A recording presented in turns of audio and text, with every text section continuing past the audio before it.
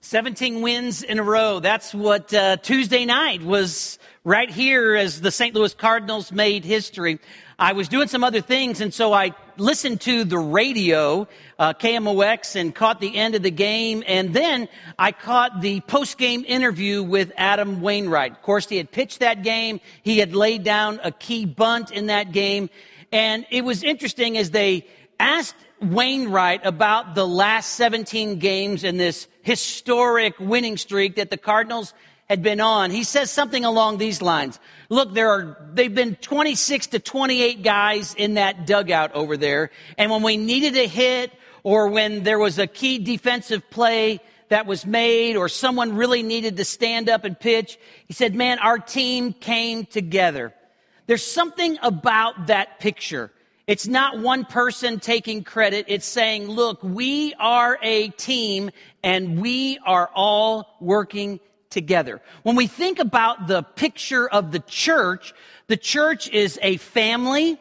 It is a body. And the picture is, if we would look at athletics today, the church is like a team. That we all are members of that team. We're all different position players of that team. And we all have responsibility to carry so that the message of the gospel can get out.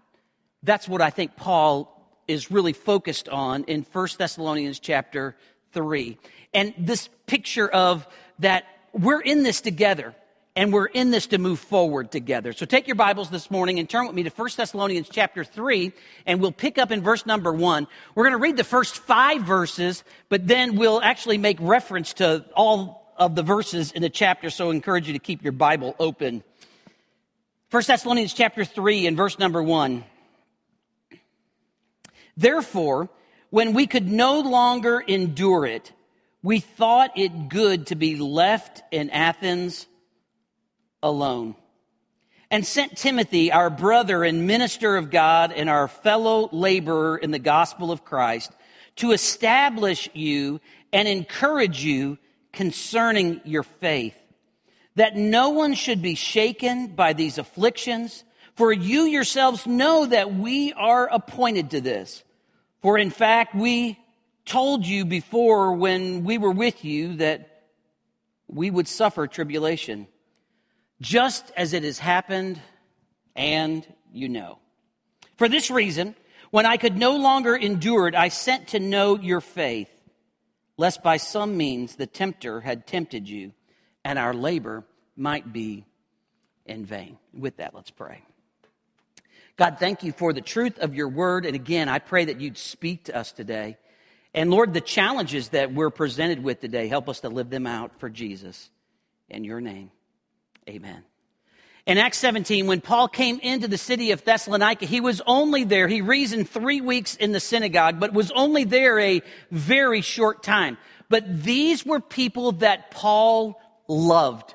He called them in chapter 1, those opening verses, he called them his beloved brethren. He says in chapter 2, verse 7 and following, he said that we were gentle among you. When we came to minister, we were gentle among you like a mother of a newborn, like a nursing mother. We were seeking to take care of you. Now, Paul comes to this point, though, when, again, they didn't have email and U.S. mail and all this kind of stuff going on. They couldn't find out about how the church in Thessalonica was doing. And so what they had to do was they sent Timothy. So Paul sends Timothy off because he's struggling, thinking, How is this church doing? I know that there was affliction. I know that there was tribulation. I know that there was temptation that they were facing. How are they doing? And so he sends Timothy, and then Timothy comes back, and Paul pens this letter. But as we look at 1 Thessalonians chapter 3, I think we see Paul's relationship with the church at Thessalonica, and I think that we see Paul's heart for the church, those that are within the church at Thessalonica, and he says and shows that, guys, this is how you are to live as a church. This is the example. This is the model. These are the exhortations that I have for you at Thessalonica, those of you in the church. And so I think he lays out 3 challenges for the church today. The first challenge is this. As we think about the church is to care for each other. We care for each other. There's the picture of the church. We are to be people who care. Now, Paul sets this example very quickly as we step into 1 Thessalonians chapter 3. Because he says, look, I was wondering about you, and so what I did was I sent Timothy. And now he goes on in verse number 2 and talks about Timothy, how he was a brother and a fellow minister and labor. Now think about Paul and Silas. They've been going through these cities on mission, and now Paul is willing to give up 1/3 of his mission team. Paul and Silas are willing to take on more responsibility and more work, and they are handing Timothy off to go to Thessalonica to go and check on that church. You have to understand that this is a sacrifice.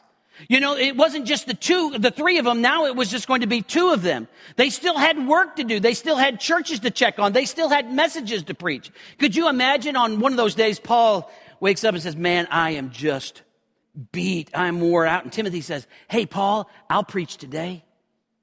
I'll stand up and I'll do it today. Paul says, man, I just need to take a rest this afternoon, but somebody's supposed to come see me. And Timothy says, Paul, I'll meet with them. So there's this picture that Paul is willing to make the sacrifice and send 1/3 of his missions team over. That's a picture of care. Paul says, look, I've not only shared the gospel, but I'm sharing my life. And now I'm sacrificing to the point of sharing my mission team. As we think about that, I wonder, and maybe we just need to be asked the question every once in a while. When was the last time we made a sacrifice for the gospel? I'm not talking about, ordinary ministry. When was the last time we really sacrificed significant time and energy for the message of the gospel? We thought, man, we're tired, but we're going anyway. We're going to be part of this. Oh, I'm busy, but listen, I need to cut time out in order to serve or to be here and to encourage. Maybe it's financial. When was the last time we sacrificed financially for the gospel? There's this picture. Paul cares so much that he's willing to sacrifice. Now, as we think about Paul's care, it's interesting what Paul really cares about and what he doesn't care about. As we think about a lot of times what we ask people about, it's temporal issues, how'd your college football team do yesterday, and how the Cardinals are doing, and how the weather's doing, and how's your family, and how's your job, and how's life in the neighborhood, and you caught any good sales, or at Kohl's lately, or how much Kohl's cash do you have, or those are the kind of things that I hear. I don't enjoy, but I still hear them. And I just think dollar signs in my head. But anyway, as Paul begins to share with them, I want you to notice what Paul really cares about.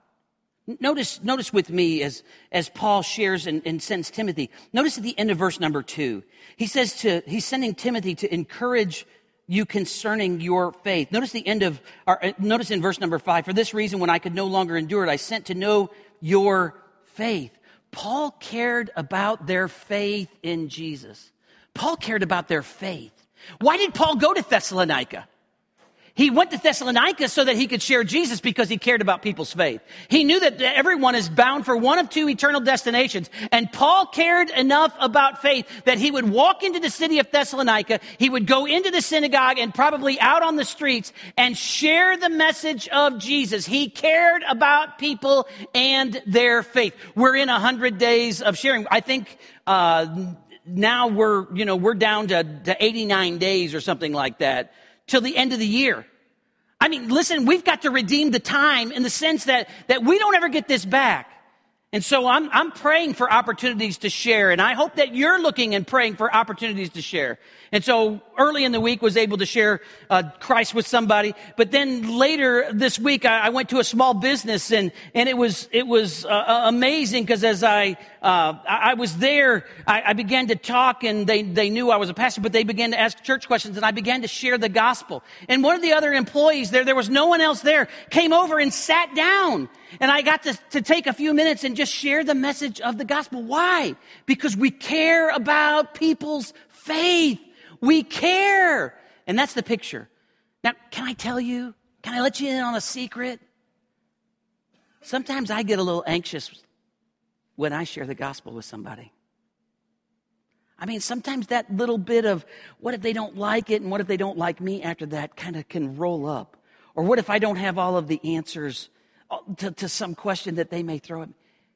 Share Jesus anyway. I wish I could tell you, man, I have 3 people who walked down the aisle today and now they've trusted Jesus but that's not what happened. But you know, part of the joy of fishing is just fishing. You don't catch a fish on every cast. Sometimes it's fun just to be out there. As we think about our life, Paul cared about their faith. We need to care about the faith of others. They cared about their faith in Jesus. But not only their faith in Jesus, but their walk with Jesus. Now, notice the words that Paul uses back in 1 Thessalonians chapter 3. Notice these pictures of these words. Verse number 3, as they experienced affliction. Don't be shaken by these afflictions. Notice in verse number 4, they suffer tribulation. In verse number 5, the tempter comes to tempt them. So affliction, tribulation, temptation, these are all true for all those people around. And Paul said this was going to happen, and God does even use the trials and temptations and afflictions of our life. But Paul is calling them and sending Timothy because he wants to check on their walk with Jesus. All of us who've been in church more than just a few years, we know people. And we know people that somewhere along the line they experienced affliction or tribulation and temptation. And guess what? They're not sitting in anybody's church anymore. Somewhere along the line, they got distracted and went off course. Somewhere along the line, they followed the allurement of the world, or they decided it was easier just to stay home on Sunday and wait for football to start. Somewhere along the line, their feelings got hurt, maybe even at church. But Paul is concerned that they are walking with Jesus. One of the ways that we show care is when someone starts to kind of slide off course, what do we do as a body? We reach out, we call, we say, hey dude, bro, you better straighten up, man. You need to be back. Don't do that. Don't go there. I've watched that before. So that as believers, we show this care and concern by helping and encouraging people as they go through the afflictions and the tribulations and the temptations in life. Some of you have experienced some hurtful things in your life. And you've wondered, should I persevere in the faith? And I will just tell you, true faith, that's focused faith, is going to persevere. When my brother died, I was in seminary, and a pastor friend called, and he called me while I was at seminary and said, hey man, I just talked with your parents. I said, man, I'm glad you did. You know, obviously losing a child is painful. It's heart-wrenching. I watched them go through that. And he said, buddy, they're still walking in the faith. Buddy, I'm thankful. They've not lost that zeal for the Lord. You know what can I say? You can endure the trials and the afflictions and the tribulations when you keep your faith focused. And when you know people care around you and are praying for you and will lift you up and sometimes hold your hand and sometimes move you forward. Care for each other. That's the picture that Paul, I think, lays out as a challenge for the church. He sends Timothy because he cares. Not only do we think about the church and caring for each other, but secondly, we think about the church is called to encourage each other. Encourage. Notice back with me in 1 Thessalonians chapter 3 and verse number 2. They send Timothy, the brother, minister, fellow laborer in the gospel of Christ. Notice what he says, to establish you and encourage you concerning your faith. What they send Pastor Timothy to encourage them in the faith. Paul has already tried to write a letter of encouragement. He has written and said, man, I'm thankful that God's moved in your life, and he's writing them because they are believers. He's writing to the church at Thessalonica. These are folks that when Paul swept into Thessalonica in Acts 17, they heard the word of the gospel. They received Jesus as their Savior. And so I think Paul, as he encourages them, says, man, you are in Christ Jesus our Lord. And as he writes them and calls them beloved brethren, and as he writes them and says, look, God's grace and peace be to you. And as he writes them and says, brethren, knowing your election by God, knowing that you are secure in the faith, writes them in 1:10 says, hey, we're waiting for his son from heaven. Jesus is coming. Now think about this. What did Timothy have to say? Well, Timothy brought gold nuggets of encouragement. We see gold nuggets of encouragement throughout the book. Did you hear, or did you read in the news this last week? And Zach, this happened in Arkansas, actually, the land of opportunity, okay? Now listen what happened in the land of opportunity. There were some folks in California who came to, I think it's called the Diamond Crater State Park. It's in southwest Arkansas. And this lady finds a 4.38 carat diamond. It is the only open diamond mine in the United States. So she goes on vacation. She hears about this place. They leave California. They go to southwest Arkansas. And for them, it really was the land of opportunity. Could you imagine finding a 4.38 carat diamond while you're on vacation? I mean, most of us are happy if we can bring a seashell home, right? Or a t-shirt. This lady brings home a diamond. Listen, more important than a diamond or a precious jewel, Timothy and Paul shared the message of Jesus. Listen, God's grace and peace is going to be with you. Jesus is in your life. He's never going to leave you nor forsake you. There is nothing that can separate you from the love of God, which is in Christ Jesus our Lord. You're absolutely secure in him. Brethren, knowing your election by God. Let me tell you how Jesus says it. He says in John 10, my sheep hear my voice and I know them and they follow me and I give unto them eternal life and they'll never perish. Neither shall any man pluck them out of my hand. For my Father which gave them to me is greater than all, and no one is able to pluck them out of his hand. And so the picture is I and the Father are one. Jesus says, look, as a believer, you are in the hand of Jesus. Over that is the hand of God, and you are safe and secure in him. He reminds them in chapter 1 and verse number 10, in chapter 2, and in chapter 3. He reminds them that Jesus is coming. In 2:12, it says that there is a kingdom that is coming for the future. That life is not going to be all affliction and tribulation. That eternal life is going to be a new kingdom where Jesus sits on the throne as King of Kings and Lord of Lords, and there's no more pain, and there's no more affliction, and there's no more tribulation, and there's no more temptation. You be encouraged, church at Thessalonica, and I'd say be encouraged today. Be encouraged today. I realize, man, the news stinks around us. I realize the winds of culture are blowing hard against us. And it seems like evil is more pervasive and it keeps invading different parts of society. I will tell you, we win. As I shared last week, we don't fight for victory. We fight from victory. Jesus has won. We win. We can be encouraged in him no matter what's going on around us. So we care for each other. We encourage each other. And thirdly, we pray for each other. Now, as we think about praying for each other, slide down with me to verse number 10.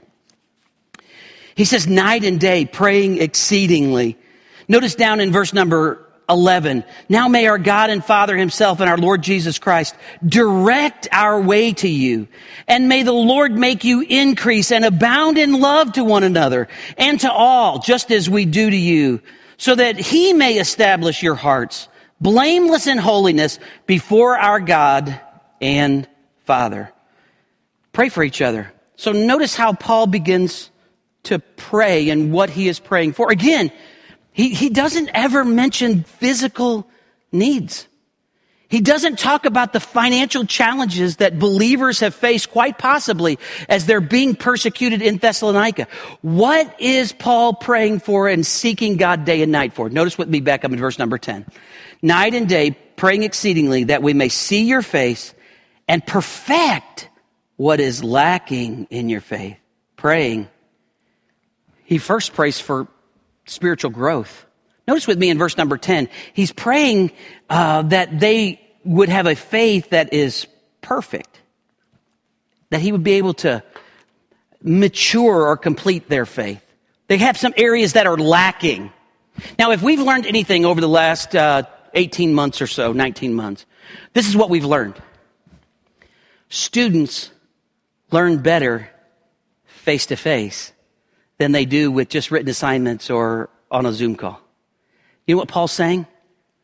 Night and day, man, I'm praying and I want to see you because I want to bring your faith to maturity. I want to see in your eyes that you get it when we talk about the coming of Jesus. I want to be able to tell from your body language and be able to interact with you when I talk about love or when I talk about holiness or when I talk about spiritual disciplines. Paul is praying for their spiritual growth. And moms and dads and grandmas and grandpas, sometimes we need to remember not just to pray for safety and protection as our kids go off here or there or as they get the keys and go riding. We need to pray for their spiritual growth. Paul is praying that their faith would be complete and that what is lacking in their faith would grow and be changed. He prays for their spiritual growth. Secondly, he prays for God's direction. Notice with me in verse number 11. Now may our God and Father himself and our Lord Jesus Christ direct our way to you. He longed for God's direction. Now he wanted God's direction to take him back to Thessalonica. But can I tell you, knowing the heart of Paul, more than he wanted God's direction to take him back to Thessalonica, he wanted God's direction. Got it? He just wanted God's direction. He wanted God's will. Lord, may it be that I get back to Thessalonica. Truth is, he doesn't get back to Thessalonica. But we find he has this longing. Lord, direct my path. There's a couple of verses that we need to understand when it comes to God's direction, because all of us pray for God's direction in our life sometime or another. I mean, it might be that we're facing a big decision of college or career or marriage or vocation or job offers. We see all of these things go on around us. And Proverbs 14:12 tells us this: there is a way that seems right to man, but the end thereof are the ways of death. You know what I've been able to find? That people can justify doing just about anything. There's a way that seems right, or at least can make me in my own conscience come to a place where I can reconcile this and do how and what I want. But we're warned that may not be the way. That may be the way of death. Instead, Proverbs 3:5-6 tells us this: trust in the Lord with all your heart and lean not on your own understanding. In all your ways, acknowledge him, and he'll direct your path. Now, that little word all, in all your ways, acknowledge him, and he'll direct your path. It doesn't mean most, it means all. And that little word all is a big word. And it's really saying, Lord, I'm submitting and surrendering everything, all to Jesus. I surrender. And we come to that place, the Lord says, look, I'll direct you. When you say, Lord, it's your will first and foremost. It's all about you. It's my heart for you. John 16 tells us that the Holy Spirit is called the Spirit of truth, who guides us into all truth. Praying for spiritual growth, praying for God's direction. Thirdly, he prays for increasing love. Notice with me the very next verse, verse number 12. And may the Lord make you increase and abound in love to one another and to all, just as we do to you. Increasing love, that we would love God, that we would love each other, and then he says, and that you would love all. As we think about love, listen just for a moment to 1 Corinthians chapter 13. As we think about increasing love especially. We'll pick up and I'll just read verse number 4. Love suffers long and is kind. Love does not envy. Love does not parade itself, is not puffed up. Love does not behave rudely, does not seek its own, is not provoked, thinks no evil. Love does not rejoice in iniquity, but rejoices in the truth. Love bears all things, believes all things, hopes all things, endures all things. Now, let's take a moment right here and personalize that. You say, what do you mean personalize that?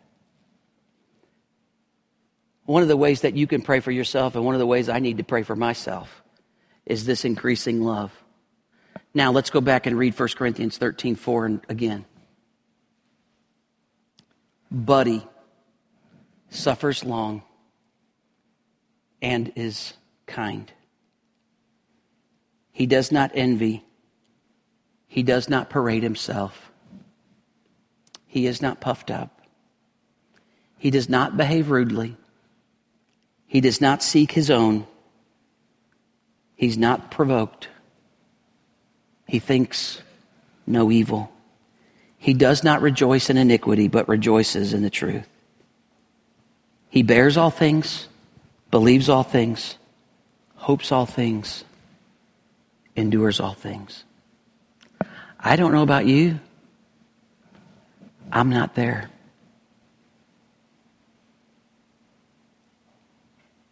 There's a lot more patience that's needed and kindness that's needed.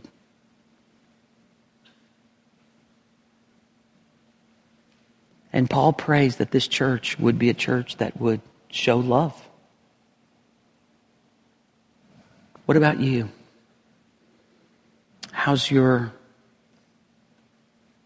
example of love before others? And how is your expression of love to others? Prays for increasing love. This might be a verse that you need to pray for yourself this week. Lord, would you help me to be patient and kind? Then he prays for holiness.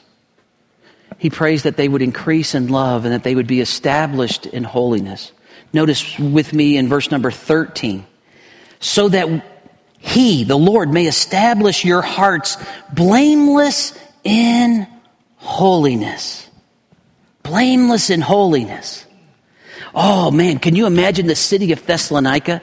You think the culture of the United States is bad? I mean, this was emperor worship world. This was idolatry and immorality. This was flaunting any type of immorality that you could imagine. That was this society. And now he's praying, Lord, help them to be established in holiness, to live a life that's different, to think different, to act different, to do different than everybody else in the society that is around them. May their focus be set on you, and may their life be set apart, not to be a part of the world, but to be conformed to you. That's what Romans 12 reminds us.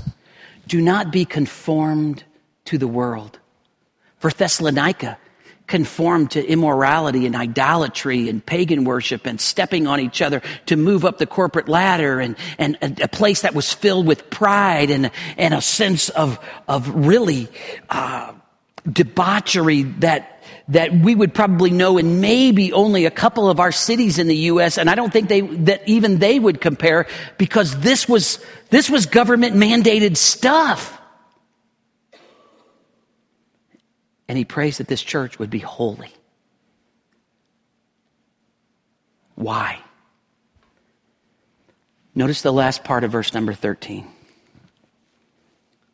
He may establish your hearts blameless in holiness before our God and Father at the coming of our Lord Jesus Christ with all his saints. Why does he want us to live in love and holiness, in particular, right here in the text? Because God the Father knows Jesus is coming. Jesus is coming. Jesus is coming. Are you ready? Are you ready if he comes today? Is there anything that you'd say, man, I wish I would have cleaned out the closet of my mind if I'd known the Lord was coming? I wish that I had lived with different priorities if I had just known the Lord was coming. And throughout 1 Thessalonians every week, I tell you, Jesus is coming. Be ready. Yesterday, our family got to celebrate with Julie's parents their 50th wedding anniversary. And we got to look back through pictures and see photos, and there was family there, and there were friends there. And can I tell you, you all you've been married more than 5 minutes, you know that life has its moments. But we celebrated yesterday because they persevered in faithfulness. Life has its moments. Our spiritual life has its moments. But ultimately, that one picture of the good and faithful servant is brought back to our mind that says, in the affliction, in the tribulation, in the temptation, through all the difficulty, I am choosing to be faithful. And if I fail today, I'm going to repent, I'm going to confess, and I'm going to accept the Lord's direction and maybe the Lord's reproof for my life, and I'm going to get up and I'm going to keep walking in faithfulness. That's the picture. There's no one who lives a perfect Christian life. But the Lord wants you to live a faithful Christian life. And that's the call. Are you caring? Are you encouraging? Are you praying? With that, let's pray. Lord, thank you for the truth of your word. And Lord, thank you for just how Paul and this church sets the example for us. So may we be people who care, encourage, and pray. And Lord, if there's someone here today and they've gotten off course and they're not following your direction right now, God, would you bring them to a place of repentance that they can cry out to you and find your perfect will and perfect way.